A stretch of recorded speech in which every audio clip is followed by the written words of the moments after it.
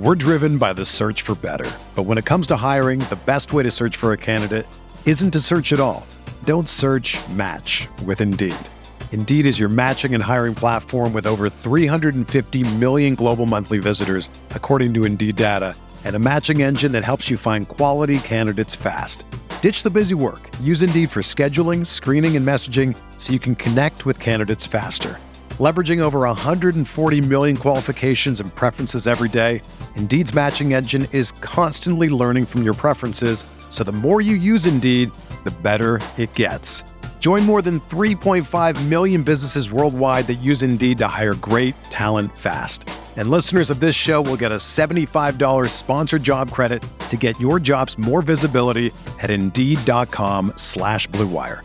Just go to Indeed.com/Blue Wire right now and support our show by saying that you heard about Indeed on this podcast. That's Indeed.com/Blue Wire. Terms and conditions apply. Need to hire? You need Indeed. Arizona, Colorado, Indiana, Michigan, New Jersey, Tennessee, and Virginia. WynnBET is now live in all these states, and the excitement of Wynn Las Vegas has finally landed in online sports betting and casino play. From boosted parlays to live in-game betting odds on every major sport, WynnBET gives you the tools to win. Sign up today for your risk-free $1,000 sports bet. Download the WynnBET app now or visit wynnbet.com to start winning.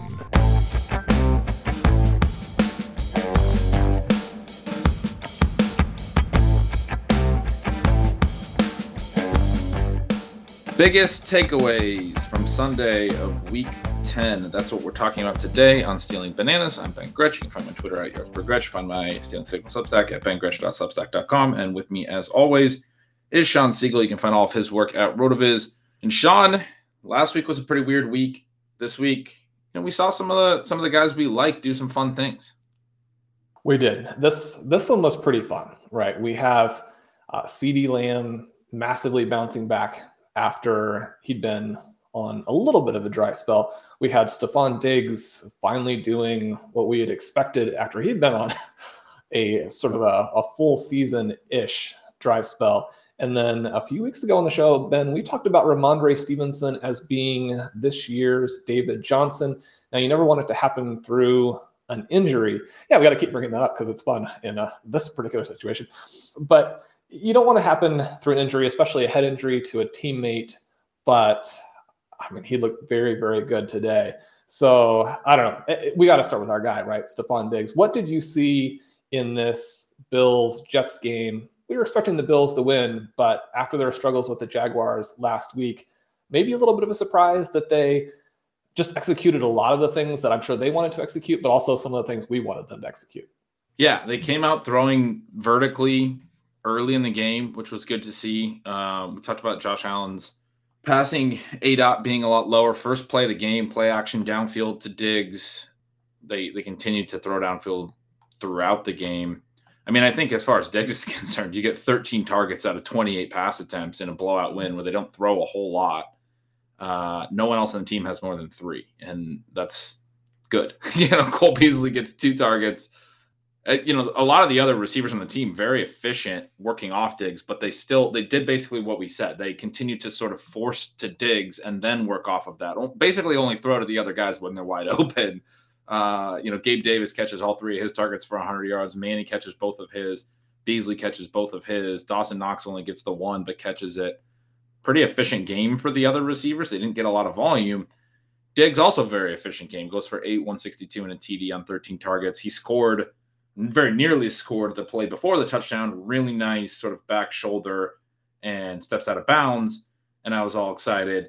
And then they, show the replay, and he only gets 1 foot down. Very next play, still in one-on-one coverage, they go right back to him. And this time, instead of throwing it sort of back shoulder, they throw it over the top, and he makes a really nice play on just more of a traditional fade route. Brings in both balls, shows the ball skills in the contested catch situation that he's always had. It was really nice to see him look like who he is. It was also kind of cool. I mean, a blowout win. He's still out there. He catches a 43-yard pass on the last drive. They're definitely trying to get him some stats, right? That's what it felt like. They were. And I don't know. So one of the things that we talked a lot about, and has been kind of the big theme within the reality football community, the fantasy football community over the last couple of weeks, are these defenses that teams are playing against the elite offenses. I don't feel like we saw much of that from the Jets today. And I don't know if we can take too much away from a game in which the Jets played so poorly. You mentioned those two kind of back-to-back touchdowns, and I had kind of seen on the bottom line that he had scored. And so I'm like, did I see it wrong when, the play obviously they're looking at and they decide doesn't score. The thing that kind of struck me is on that first play, the defense made no attempt to take him away. The safety wasn't over there. He scores the touchdown, doesn't get his foot in. They come back out and line up again. And I'm like, if anything, they've taken the safety even further away from Diggs this time.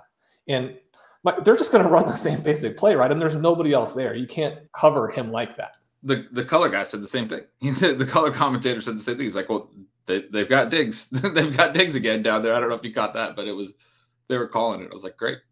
Yeah. So, and there were some other situations. I mean, they had some of the touchdowns where the running backs got in. They also had, if it had been a pass scheme play, I mean, just no safety help. And so I don't know that a lot of teams are going to try this, especially after you see Diggs scorch the Jets. And you mentioned the long plays. The long plays were really important, really nice. I love that 40-yard sort of bonus padding there at the end, because one of my concerns here, and it was something we saw in some of the other games as well, is some of our guys played so well early that I was thinking, we may just get a half from them. But to get that play late was really encouraging. And like you said, playing off of him. Beasley didn't seem to play a whole bunch. This was a situation where Gabriel Davis goes in there, plays well. You and I had talked about, and again, we're sort of partisans in this in terms of who we have more exposure to, but replacing a lot of the Beasley targets with Gabriel Davis targets, I mean, that's just much, much better for the offense. It brings in some of the things we saw with the big plays from him last season. I hope they go in that direction. Then it was also interesting. Was Matt Breida the main player you had in your GPPs today? Yeah, I was all over him. Yeah, no, that was actually, very frustrating, especially from like a DFS perspective, but also for all of our seasonal leagues where we have Singletary and Moss. Singletary and Moss wind up both finding the end zone, but Breida looked explosive, and yeah, he scores a receiving TD early. That wasn't good for anybody's stacks or anything like that. He scores a rushing TD later. We get Isaiah McKenzie rushing TD. We get 4 rushing TDs total. So anyone who was playing Josh Allen was not thrilled about that. But Breida winds up with a rushing TD and a receiving TD. You've been looking at the Advanced Stat Explorer a little more than me, but I've seen some comments that Singletary and Moss haven't necessarily been great in some of the advanced rushing stats in terms of creating yardage and things like that. Breida only rushes 3 times, gets 28 yards. Averages over 9 yards a carry today on 3 carries, but then also has 22 yards on 3 catches. Was certainly more involved than we've seen him involved all year. And my take, and what I wrote that I'm going to mention in Signals as well, was that he looked explosive, to the extent that there might be any truth to this Singletary and Moss thing. And we know that the Bills have had the deep shots taken away, and they've needed to find something shorter and some plays out of the backfield. And then the fact that he was very efficient, like it might not go away, right? Like this could be a 3-person back going forward. I think that it could. One of the issues just with Singletary and Moss is that lack of straight line speed that you mentioned there. And that I think is always going to be a little bit of an issue for them. And that's one of the reasons why Matt Breida was a constant on the 0 RB list back when he was a little bit closer to a starting position before it became clear that he really can't stay healthy with any sort of volume because his speed is unreal, right? He consistently tests among the fastest players on the field. And that's despite the fact that he doesn't necessarily get as many chances to do that because he just doesn't get as many touches. Right. And so we have this situation where we can see the 3 guys. You mentioned the Advanced Stat Explorer. One of the things that's been kind of interesting with Singletary kind of coming into the seasons, even last year when he struggled in terms of everything we would want for fantasy, he still forced a lot of missed tackles or evaded tackles. He has this ability to cut and make a guy miss and continue to go. But it's the element of, can you create the big play, especially if you're going to have to make a lot of guys miss in the backfield, which is what they have to do with the Bills' offensive line. Both of these guys have to make guys miss in the backfield. Singletary can do that, but then can be taken down with the arm tackles. Moss, that's not really his thing, right? He's a bigger back. He's going to push some guys, but he needs a little bit of a run to get going there. And so, I mean, for Moss, if he were the one guy in an offense that fit his skills, I think he could be very good. It's going to be harder in this dynamic. And like you mentioned, with the 3 now, it could be tricky. These guys all have things that they do well. Unfortunately for Singletary and Moss, I don't think that their skills are really fitting what Buffalo wants to do. And, Breida just does have that straight line speed and is very clearly different than their 2 guys. So this is one of the reasons why, even though you and I have been on it, and especially, I've certainly told my readers consistently, get some exposure to these Bills backs for this type of game. We do also want to realize that the reason that we really do emphasize the straight line speed probably more than most analysts is because that speed is necessary to get the most out of the plays and to create the big plays. And Ben, we saw again today with our guy, Jonathan Taylor, he has the huge first half, over 100 yards in the first half, over 20 fantasy points in the first half. I think it was early in the second half where he has another one of these 30-yard runs called back on a phantom penalty. And I mean, I'm obviously very biased. I want all of those points. But when the commentators are saying, I mean, this is a really bad penalty, then it's probably not just me. He looked great. It was interesting, though. Carson Wentz had a couple of these passes again, a left-handed pass that was crazy, a spinning underhanded right-handed pass. The defenses were able to shut down both of the passing games in this game. Yeah, what? Has he not learned? No, I mean, he's like, it'll work sometimes. I mean, it's like they didn't return it against me in this one. Yeah, I mean, and it's funny, they showed during the broadcast, they showed the pick 6 against Tennessee where he tried that. No one has really gone back and showed, it was either week 1 or week 2, I've mentioned it on the show a couple different times, where he tried like a little shovel pass. I think the play call was a shovel pass inside, right by the end zone, and he just threw it to no one, and a defensive lineman intercepted. It was just like floating right around the lineman. I'd have to go back and find the play. I haven't seen it. Like, it hasn't been in any of these montages with Carson Wentz doing ridiculous things, but he had another one in I think it was probably week 2. So anyway, yeah, no, I'm going to be the guy who reads one of his tweets because I was proud of it. I had a tweet that I wrote, Jonathan Taylor was penalized for having an actual cannon on the field from which to shoot himself out of on every single play. He looked so explosive again every time he touches the ball. And like you said, he's even getting gash plays called back, and it doesn't matter because he's just going to get another one, or he already has one in the bank. Every game, it feels like he has a 30-plus yard play. I mean, I'd have to go look that up, but it's probably a real stat. And if not, it's better than a real stat. He's because it's what I want to be true. He's the best running back in the league, right? Yeah, I mean, there's no question. One of the things that we saw today as well was on the touchdown run, which he's gotten a lot of high-value touches in terms of inside the 10, inside the 5. And if there's anything that's been a little bit of a chink in the armor so far, it's been actually getting in on those. And it's great that the offense provides so many. Man, I mean, the leg drive through, and they were talking about afterward that, he wants to be known as a big back because he is, right? I mean, he's 226 pounds. You could see the leg drive and the shoulder push on this one. Sometimes I think because he actually has good patience and good vision and is waiting for that hole to get through and go for 70 yards, that people think, he can't push. He doesn't have the leg drive. He's not going to have the big back characteristics. It was pretty cool to see those characteristics really manifest in an important play today as well. Yeah, and something that I think is fun with him, just sort of looking at his game log right now, his last 2 games where he hasn't rushed for 100 yards, he's rushed for 100 yards in 4 of his last 6. He had over 100 yards receiving in one of those 2 games. That was the Baltimore game where he had the really long receiving play. He also had, against Tennessee last week, he only had 70 rushing yards, but he had 3 catches for 52 yards, had some explosive plays in the passing game. That's something I actually saw at Wisconsin when I was making an argument that I thought he was a better receiver than people thought, because we know that obviously in college some teams just hand the ball off to their guys. But the way that I looked at it when I was looking at some of his college game logs was the games where he had like a non-elite yards per carry, he would actually get way more involved in the passing game. He'd actually have receptions. And so it was like Wisconsin, it was very much what we say sometimes with some of these backs that don't catch a lot of passes in college. The teams don't need to throw the ball to him.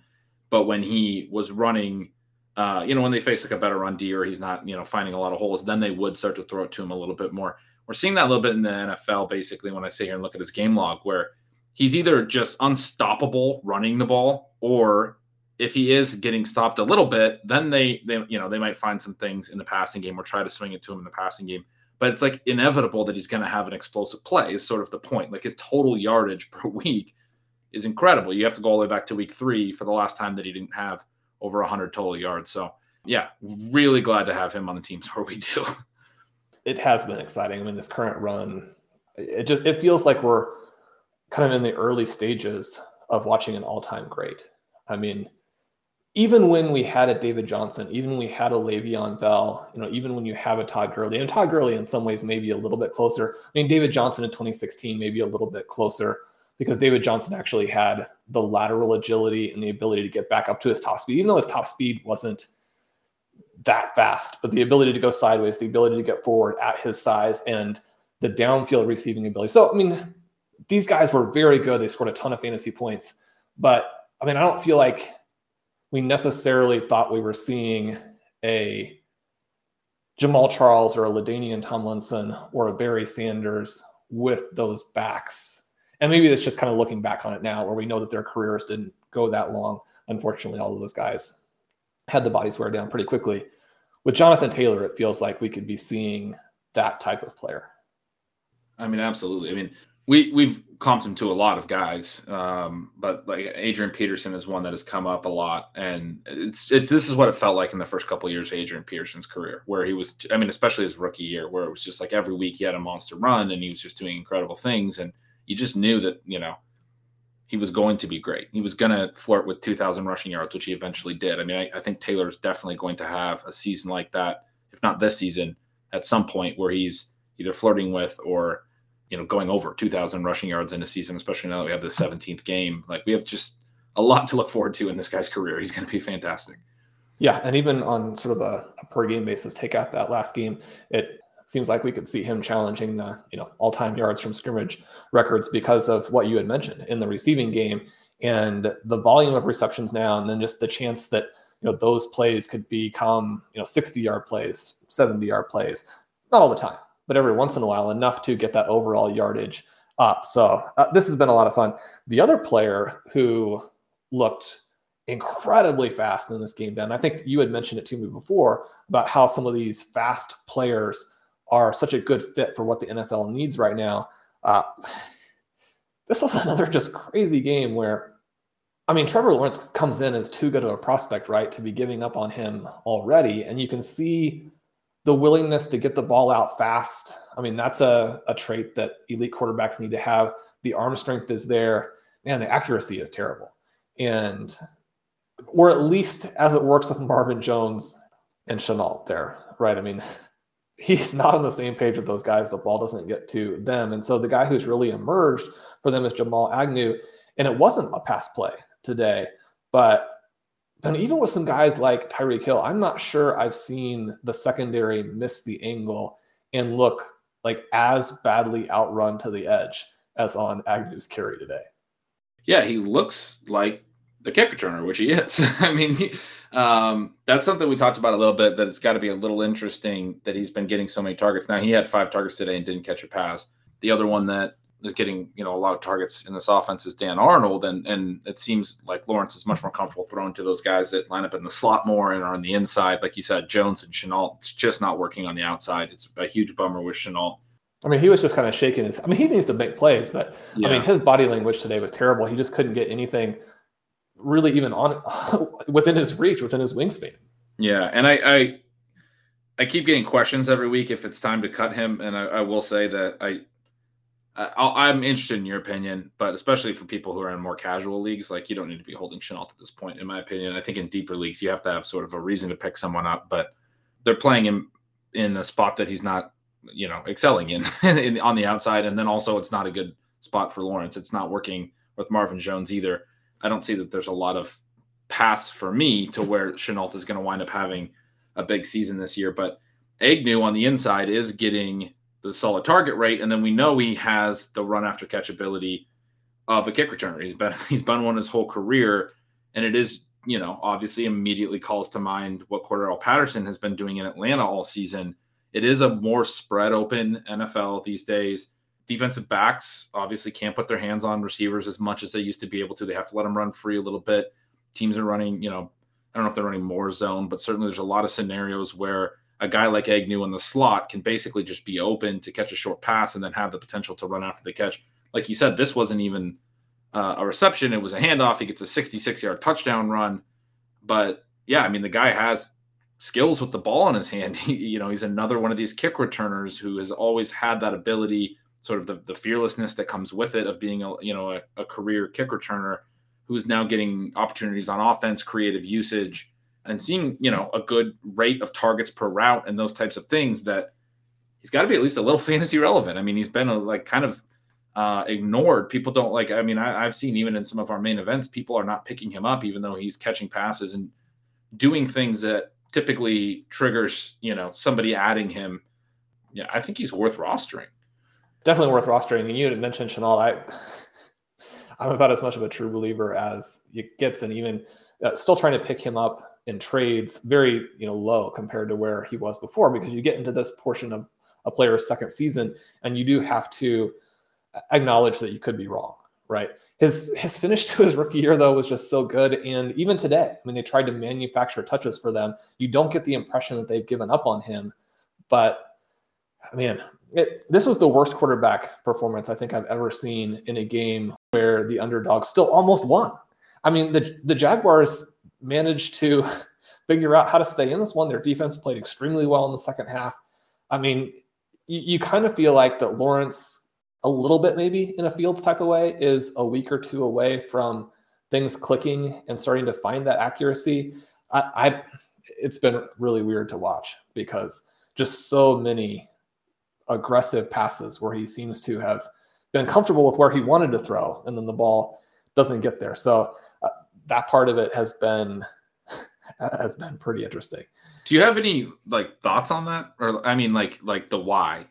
Immediately to my mind comes, Urban Meyer and some of, the questions about the coaching staff. Obviously he's just a rookie quarterback, and sometimes, guys aren't necessarily comfortable right away.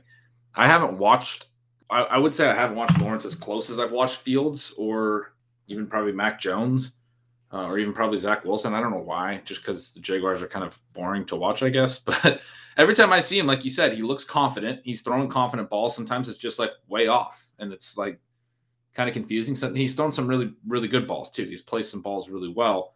Been kind of hard for me to understand why, he stands back there, looks so confident, throws a pretty ball that then when the screen pans is not where it should be on the other end. Do you have any big reasons why? No, not necessarily. I was just thinking the same thing as I was watching the game today, that it is in some ways an unfortunate situation when you're that rookie quarterback and you're trying to adjust to the NFL, but your coaching staff, or at least the head man, is also trying to do that. You get a little bit of the feel that they're trying to do some things and bring some things from college that just, won't work that well at the NFL level. And the mix that they're calling in the passing game just doesn't work. And so, one of the things that you kind of wonder and you feel like is on the horizon is them going out and getting better receivers, which of course, if that's the case, then it buries Shenault. It's not something where he's going to come back if you put multiple guys then in front of him. They have Chark. It would have been very interesting to see this team play with a healthy Chark and a healthy ETN, because obviously the system was set up for them to have those guys in there. Now, the one thing I will say is that James Robinson looked very good in this game, which I think is difficult when the opposing team knows that your passing plays are going to be very low success rate, and they just want to stop you. And he, almost dug in and pulled the team back with this. And so, it's not necessarily that ETN is going to be an upgrade in terms of a lot of things that they already have available to them, but it would be a different type of role that he would be employed in, even though we see James Robinson look pretty good as a receiver. Yeah, I think you're right. It's kind of like the Agnew role almost would have been part of that would have been ETN. But yeah, I'm concerned for Shenault long term too, because this would have.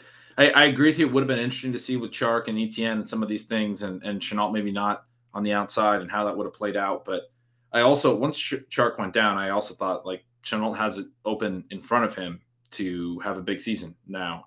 Whatever the reasons, I'm not particularly high on Marvin Jones, and I get a lot of that from you, frankly. But we're not particularly high on Marvin Jones. Whatever the reasons that Lawrence is unable to get the ball to these outside receivers, I mean, some of it has to fall back on Shenault, and you'd think if he was a really good talent that he would have been able to basically be better than he has been, create more separation, whatever, make some easier throws for his quarterback, even though some of these throws aren't great. A lot of the times you see him, he's not really like an outside vertical player. He's not an incredibly fast player. It's not really his skill set. I do think they're sort of using him out of position, but we just haven't seen a lot of plays at the NFL level where he has looked like the player that we thought he would be from a prospect profile standpoint. Doesn't mean I'll be completely off him. I think the market's going to always be sort of less optimistic about what he could be. And I think going into next year in redraft, he might wind up being a really late round pick. And then it might be interesting to take some shots on him as a potential third year bounce back. And we do see that sometimes, like you mentioned, from guys who were good prospects, who had a good portion of their rookie season, a bad second season in that third year. But exactly what you're saying, Ben, and maybe even you're thinking a little bit about this, but there was a beautifully thrown deep target down the sideline today that Lawrence got out there. And, again, you can say, well, it's close, but not perfect. It's, a big arm, but not accurate. Shenault didn't get there, didn't really even get his hands on it. And you're like, well, if that ball is thrown 1 yard less, then it's a 40-yard play for Shenault. Everybody feels better about Lawrence and the receiver there. But, I'm watching that. I'm thinking to myself, my brain is going to naturally make excuses for him because we're so high on him and he hasn't performed and say it's the quarterback's fault. But I think he's got to get through that defensive back and he's got to get there for that pass. And if he can't, then, you're looking at more of a long-term, wide receiver 2 or 3, as opposed to someone who still has this alpha upside. I mean, I don't want to say the name, but when you see him not get there for that, you're like, oh, that's N'Keal Harry, not AJ Brown. And maybe that's already very clear based on how he's not scoring any points. I think a lot of other people have figured this out or think they figured this out before we've gotten around to deciding that this might be the case. Well, Ben, after the break here, we're going to come back and talk about a couple more really fun games, some weird games, and some guys we like who are lighting the world on fire, at least here in Week 10. NFL football is finally back, and there's no need to exhaust yourself searching all over the internet to find NFL tickets anymore. Because TickPick, that's TickPick, is the original no-fee ticket site and the only one you'll ever need as your go-to for NFL tickets. TickPick got rid of all those awful service fees that other ticket sites charge, which lets them guarantee the best prices on all of their NFL tickets. Don't believe it? If you can find better prices for the same seats on another ticket site, TickPick will give you 110% of the difference in the purchase price.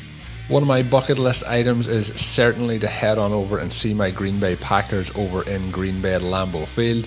I'm super excited to see how this season plays out for the Packers, whether it's the Packers or any other team that you want to head and get in on the action this season and attend a game. Whether it's a home game for your favorite team or it's on the road, TickPick has you covered. Visit tickpick.com/rotoviz to save 10% on your first order.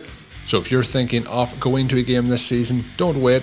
Head on over, get those tickets. That is tickpick.com/rotoviz.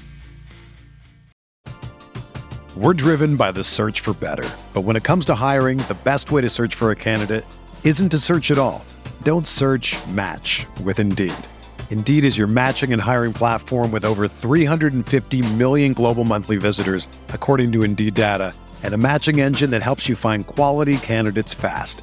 Ditch the busy work. Use Indeed for scheduling, screening, and messaging so you can connect with candidates faster. Leveraging over 140 million qualifications and preferences every day, Indeed's matching engine is constantly learning from your preferences, so the more you use Indeed, the better it gets. Join more than 3.5 million businesses worldwide that use Indeed to hire great talent fast. And listeners of this show will get a $75 sponsored job credit to get your jobs more visibility at Indeed.com/Blue Wire. Just go to Indeed.com/Blue Wire right now and support our show by saying that you heard about Indeed on this podcast. That's Indeed.com/Blue Wire. Terms and conditions apply. Need to hire? You need Indeed. Whether you're a world-class athlete or a podcaster like me, we all understand the importance of mental and physical well-being and proper recovery for top-notch performance. That's why I'm excited that Unified Healing is sponsoring podcasts on the Blue Wire Network. Unified Healing is a new and super innovative global network of wellness centers powered by Energy Enhancement System, or EE System. If you haven't heard of the EE System yet, then you'll want to listen up. This technology promotes wellness, deep relaxation, purification, and rejuvenation. Wherever you are across the globe, access to a center is easy and affordable. Interested in experiencing the EE System technology for yourself? Go to unifiedhealing.com/bluewire to learn more and find a center near you. That's unified, UNIFYD, healing.com/bluewire. No material or testimonials on the Unified Healing website are intended to be viewed as medical advice or a substitute for professional medical advice, diagnosis, or treatment. Always seek the advice of your physician or other qualified healthcare provider with any questions you may have regarding a medical condition or treatment and before undertaking a new healthcare regimen, including EE System.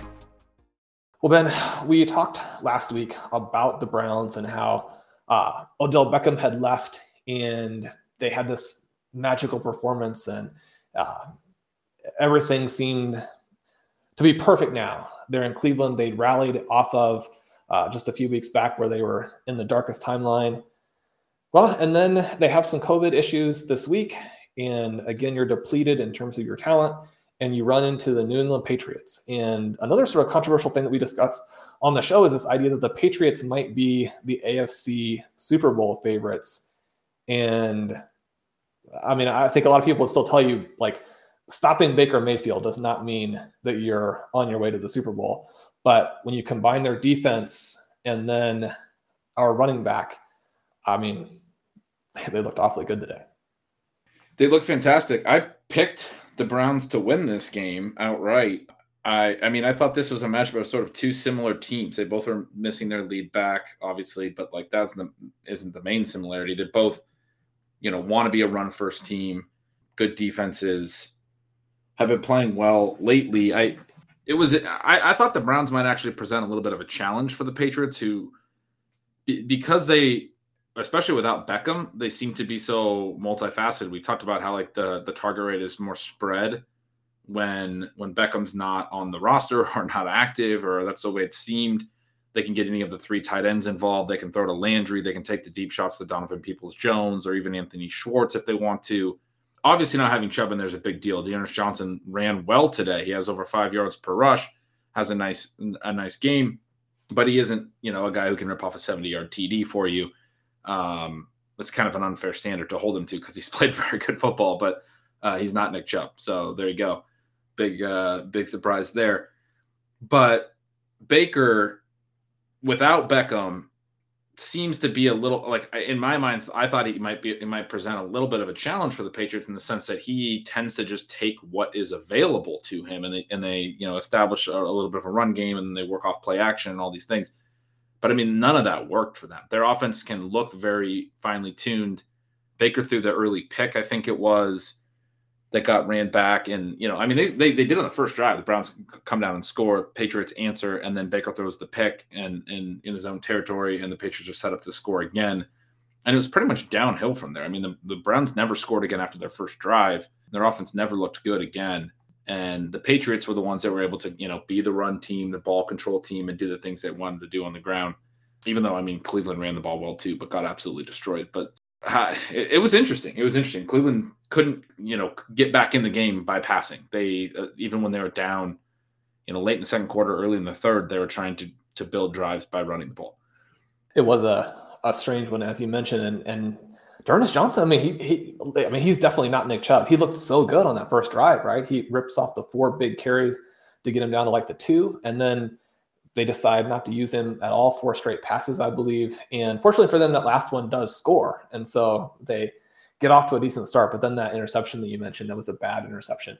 The target was not open. It was a nice pick, but there was a second defensive back between Mayfield and the actual receiver on that one. So a bad read and not the arm strength to overcome the bad read either. So, we saw some of the things that people who are more Beckham supporters, would definitely tell you about that are a little bit of a weakness there. We got the big game from Stevenson. He showed a lot of size and tackle breaking ability, but then the ability to get back up to a little bit of speed quickly once he breaks the tackle, get some yardage at the second level. He also had this really cool reception where, I mean, in terms of the box score, it wasn't going to mean that much, but when you look at some of these bigger guys and say, can they be the receiving back? He kind of lost his balance and went to the ground as he's kind of making the catch with his back to the defender. He's back up, kind of circling, twirling, and back up field, kind of actually beating the first guy on him there so quickly. You're like, man, a guy of his size should not be able to do that. So it was cool to see him. Also, just Mac Jones has been a game manager here and has been so good at it that in some ways, maybe people are wondering, like, what's his long-term upside in Dynasty? He's somebody that, when we've been targeting some of these Superflex Dynasty startups, he had this amazing pass early in the game to Kendrick Bourne, sort of splitting the defenders. And again, kind of talking about one of his first really aggressive throws at the NFL level. And then Bourne made some other plays in this game. Ben, you and I always joke about it. I feel like Kendrick Bourne must have had like a fluky multi-touchdown game when I needed a guy on a bye week one time. Because I've always loved him. I have. Yeah, you always want to pick him up in our deep leagues. You're like, yeah, let's get Kendrick Bourne. So is he now the number one in New England? The rest of the guys are not target hogs. He's the number one in your heart, that's for sure.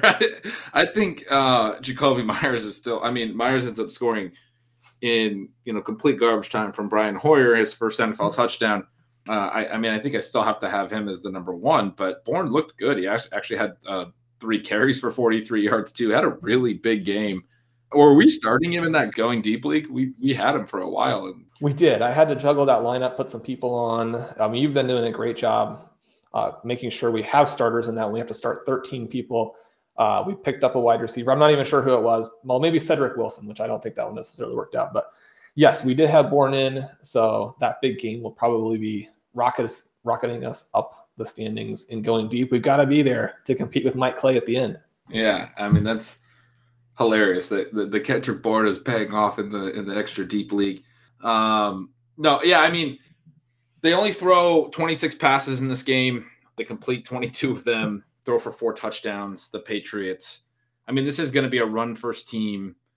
Their offense is incredibly good. I mean, we knew this would be, again, this is 2 run-first teams that tend to play pretty good defense. The Browns did not today. It was really interesting. I was just counting the drives. Both teams basically had 8 drives. There's a really quick end of the first half drive for the Browns and a really quick end of the game drive for the Patriots, neither of which were, they're both negative play drives. Outside of those 2, both teams had 4 drives in both halves, which is a very low amount of drives in a game. It's because both these teams are running the ball. They're letting clock run, all those things. The Patriots on their 8 drives go touchdown, touchdown, touchdown, field goal, punt on their first drive of the second half, touchdown, touchdown, touchdown, and then end of game, 2 kneels. Their offense is very good, but not a ton of volume also. And so one of the things, in this game, when I write it up, when I think about it, I'm going to probably emphasize is you can't bank on 6 touchdowns on 8 drives every week. You're probably not going to get a ton of plays. You're probably not going to get a ton of passes, pass attempts and those types of things. So that was a really great pass. That was a great catch by Bourne, great touchdown. Myers is the one that I tend to lean more towards because he's been getting the best target rate over the, the course of the season. Hunter Henry had a couple touchdowns today as well. He's the other guy that seems to pop off with the TDs that I would probably take over Bourne. But I mean, I think you could mix in some Bourne if you're feeling as frisky as Sean, I guess. There you go. We can mix in some Bourne. We've got the go ahead. Ben, you mentioned that you felt, well, what was your thought here on the Lions? What were they more likely to do before they won a game? Yeah, we got to overtime, and I was kidding that it would make a lot of sense if they tied a game before they won a game. And, it felt like throughout that overtime that perhaps at some point one of these teams would get into field goal range. But it was sort of what you would expect from Mason Rudolph facing off with Jared Goff. We got the kind of comedy of errors. It was just a stupid game. It was just a stupid game. But look, the Lions ran the ball really well in this game. DeAndre Swift was got a ton of volume, but it was up well over 100 yards. And then both of the backups, Jamar Jefferson, your guy, Godwin Igwebuike, I believe is how you say his name, had a long touchdown as well. Both of them had long touchdown runs. Jefferson, I was joking with some other people during the game. Of course he's good. Who would have thought? That's the one prospect that Sean was just weirdly, egregiously higher on than everyone else in the entire fantasy industry. And I didn't even want to believe it. I did get him on a couple dynasty rosters because you were just like so convinced Jamar Jefferson was so good. And we finally get a little bit of play from him today. And one of his first touches, he gets this 28-yard touchdown run. So why don't you take a little Jamar Jefferson victory lap? Well, I think Jamar can take it. Unfortunately, he, it sounds like, wasn't able to play the rest not too long after that, which led to Swift racking up kind of the number of rushing attempts that we're not necessarily looking for from him. But yeah, I mean, Jamar Jefferson, he's out there. He's like, I was a superstar at 18 years old in the Pac-12. It's like, the Pac-12 is not that bad. I mean, you guys got to give me a chance to play at the NFL level here. It looks like the Lions have their long-term sort of complement sidekick to Swift in Jefferson. And for a team that wants to run the ball this much, that's going to be somewhat important. The thing that I thought was kind of cool in this game, and then it kind of stopped being cool in the second half because it stopped being the case. But with Swift, I mean, so much, again, we talk about the electricity that these guys bring and the ability to create the big plays. Swift is a great, in some ways, catch first running back who is fantastic in the open field. In this one, we got to see some of his strength as a pure runner. He was running through arm tackles. He was leaping over defenders. I mean, you could see the superstar top 5 2022 fantasy pick in this game. And then we got to the second half and it's like, just turn off the crawl, because I know that every time it comes through, Swift's carries are going to be up and his rushing yards are going to be down. The Steelers spent the entire second half deep in the Lions backfield, which made it increasingly less likely that the Lions would score. Unfortunately, they did have the shot to win this game. And unfortunately, Lions style, as you mentioned, they do tie because in addition to other things they don't have, and I feel bad for them. I mean, you never are rooting against the kickers, even in a situation where you're going to get some more fantasy points if they miss, which we did get from a couple of our Steelers in this one. But the Lions would have won if they could have made a field goal, but they didn't. They can continue to compete really hard. And so I think this team has a bright future. Then let's bring it home today by talking a little bit about the Dallas Cowboys. They were the surprise bust a week ago. I mean, they have got a good team, right? But it was still a little surprising to see them be this successful so quickly after they were. I mean, are the Denver Broncos the best team in the NFL? Yeah. The bounce back from Dallas was very impressive. Yeah.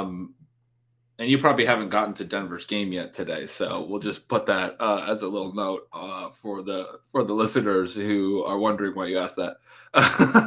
But Dak looked good. Michael Gallup was back, was involved really, really early, got a couple of targets right away, had kind of a bad drop on a slant, would have been at least like a 15-yard gain, had a nice catch to get 2 feet down to the one of a couple plays that got them down into range where Ezekiel Elliott could plot in to the end zone. So he got 2 touchdowns today. Good for him.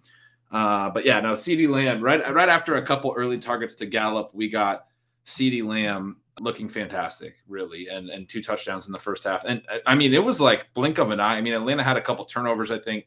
I'd have to go back and look, but they must have, right? But they had the block punt touchdown as well. I mean, it's blink of an eye. They're up 36-3, and that was the score at halftime. It was only 7-3 after the first quarter. So Dallas had a 29-0 second quarter. Pretty incredible kind of just jets to take off and blow them out and put their opponent away. They did. They kept their foot on the gas. They continued to. I mean, the block punt touchdown occurred because even though they were at about a minute left in the half, and even though they had already scored 21 points in that quarter and were up 28-3, they were calling timeouts and forcing their opponent to actually punt the ball back to them from deep in their own territory. And it leads to this other touchdown. And then Dallas goes for 2 on top of it and gets 8 points right there with 7 seconds in the half. But I mean, that's something we talk about is teams that are willing to be aggressive, teams that are willing to go after it. Even obviously they wouldn't have got the block punt. They would have gotten great field position because Atlanta was punting from deep in their own territory, and they would have had 30 seconds to try to get at least another field goal before the half.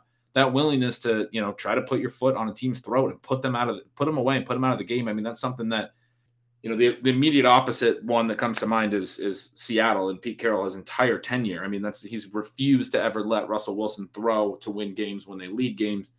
And so you wind up in all these close, crazy Seattle games. This is what you want to see from a good team and from a good coaching staff that's willing to say, look, we have the advantage right now. We're going to press it. We're going to make this game, we're as hard on our opponent as possible. We're going to win this game in the first half, and we're not going to make it close. And so, yeah, I mean, it looked great. It was a good win for them. I was impressed by Gallup. I thought, we got a little bit more of Cooper almost like a little bit later on. It felt like I thought Gallup was a little bit more of a headache for Cooper, it seemed like, than Lamb. Just having Gallup back, the three of them did see the most targets on the team. Oh, excuse me. Tony Pollard also had 7 targets, was in the mix for kind of high target share. It was a bigger issue for Dalton Schultz, who really kind of went away as that third weapon, having Gallup back and seeing Gallup get 5 targets right away. We'll see how that kind of all plays out. It will be interesting. I think Gallup is he's a guy we held on some teams that I liked in the offseason. I thought in week 1 he looked good in that first game. He was involved. He was a part of the offense more so than last year, and then he got hurt right away. It's the first time we got to see him again, and I did think it was interesting to see him get a couple of quick targets and then see some downfield looks, see some solid opportunity. A game where they didn't end up throwing a ton, but he is somebody that I think is, especially if you're in leagues where he hasn't been picked up yet, is worth picking up.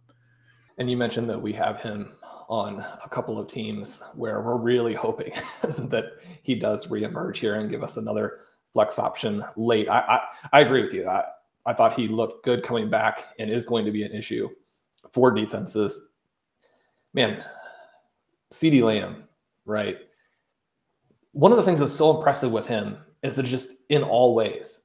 I mean, he starts the game taking a screen pass for a big gain. You see the run after catch ability there. He converts a 4th down from them. On his second touchdown, he's in the slot and runs this beautiful route where Dak Prescott can throw it up to him as he's kind of peeling away from intense pressure. There's no way to take him away because he is so good in so many different formations, so many different routes. He can go up and make the play on the ball. He can run after the catch. His ability to get open in the intermediate areas is elite. And so I say all of that to kind of set the stage for, asking, is he right there with Ja'Marr Chase? I think that we feel, pretty comfortable with what Chase has done in the first half of the season, that he is the overall dynasty wide receiver 1. I think that these two guys, when you look at their quarterbacks, when you look at their youth, when you look at the fact that they have some other targets who aren't going to take them out from a target share perspective to where they can't have the upside, but are going to keep defenses from being able to, really scheme with exotic defenses against them because there's other talent on the field. And then you look at their ability to win in so many different ways, to score touchdowns, to create big plays. When you look at having them for the next decade, I think they have the field gapped. Ben, you and I also, we should probably be a little bit embarrassed about this, but I'm not. I'm really excited about it. We did a draft after the first Thursday night game where we actually took CeeDee Lamb in the first round. The other guys that we wanted were gone. Were we 11th pick or 12th pick? I mean, it wasn't like top 5. Let's be honest about that at least. Right. But we had him. We had him wide receiver 2, right? Pick 11, I think, or pick 12. Yeah, pick 11, I think. And I think that the 3 big receivers were gone. I think we still would have taken them. Oh. But we took him as the 4th receiver off the board. We came back with Jonathan Taylor. So this was a game where we had 40 points from these two guys in the first half of their games. Very, very fun. That team is coming together nicely. If you can come back around with Taylor, then you don't have to worry about taking Lamb in the first round. I still think this is going to be, and one of the reasons why we did it, we wanted to win week 1 and bank those points and get CeeDee Lamb on the roster, right? I like that start. I like this team. Every week isn't going to be like this when you play for the Cowboys, who have a lot of ways to score. But I think the second half of the season for Lamb could blow away even what the enthusiasts think he's capable of.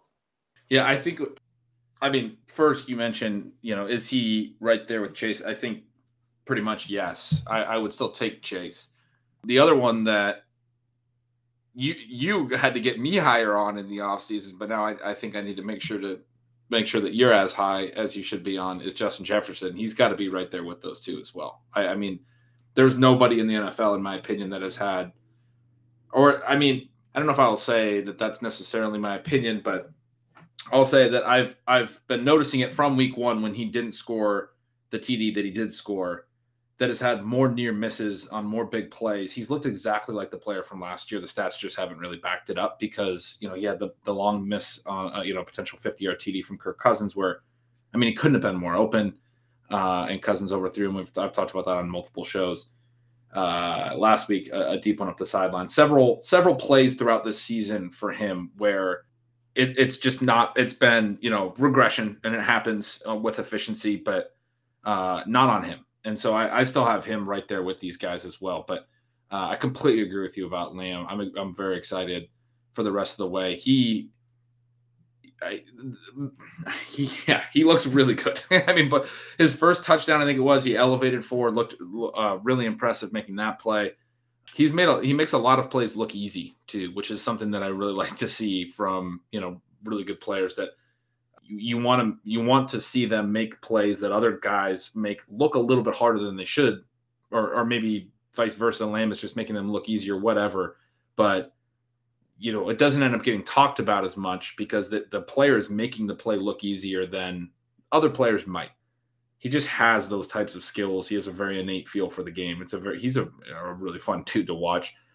Obviously, there's a lot of players in this offense that can be successful, and so that's the part of it for me that's a little bit, he has seven targets today, very efficient on those 7 targets, but we know Cooper's going to be involved. We know Gallup's going to be involved. I assume Schultz will be involved again. And so we'll see, but he is, I think, very clearly ahead of those guys right now in terms of expectations the rest of the way. And I mean, you're definitely getting me very excited in talking about that we're in store for a bigger second half than even, the enthusiasts. I would be one of those people that would count myself as an enthusiast, but if the second half that you're talking about comes, I'll be very excited. Yeah. And even if it doesn't, it's always a good feeling to celebrate and enjoy the big weeks when they do happen like today. So that's going to take us to the end of this Stealing Bananas. Hopefully you guys have been enjoying week 10 as much as we have. Good luck on your Monday night game. We're rooting for you to get all the points you need to take that one home to win this key week 10 tilt. I'm Sean Siegel. With me as always is Ben Gretchen. You can follow @YardsPerGretch and subscribe to his newsletter, Stealing Signals, to get more of the cool takes and stats that only Ben can give you. If you're looking for a discount to subscribe to RotoViz, use the coupon code RBRadio2021 at checkout. He'll save 10% doing that. If you've been enjoying, subscribe to our feed. You'll get the episodes as soon as they come out. Leave us a rating and review on your favorite podcast app, and that'll help us out a bunch. We appreciate you guys. We'll talk to you soon.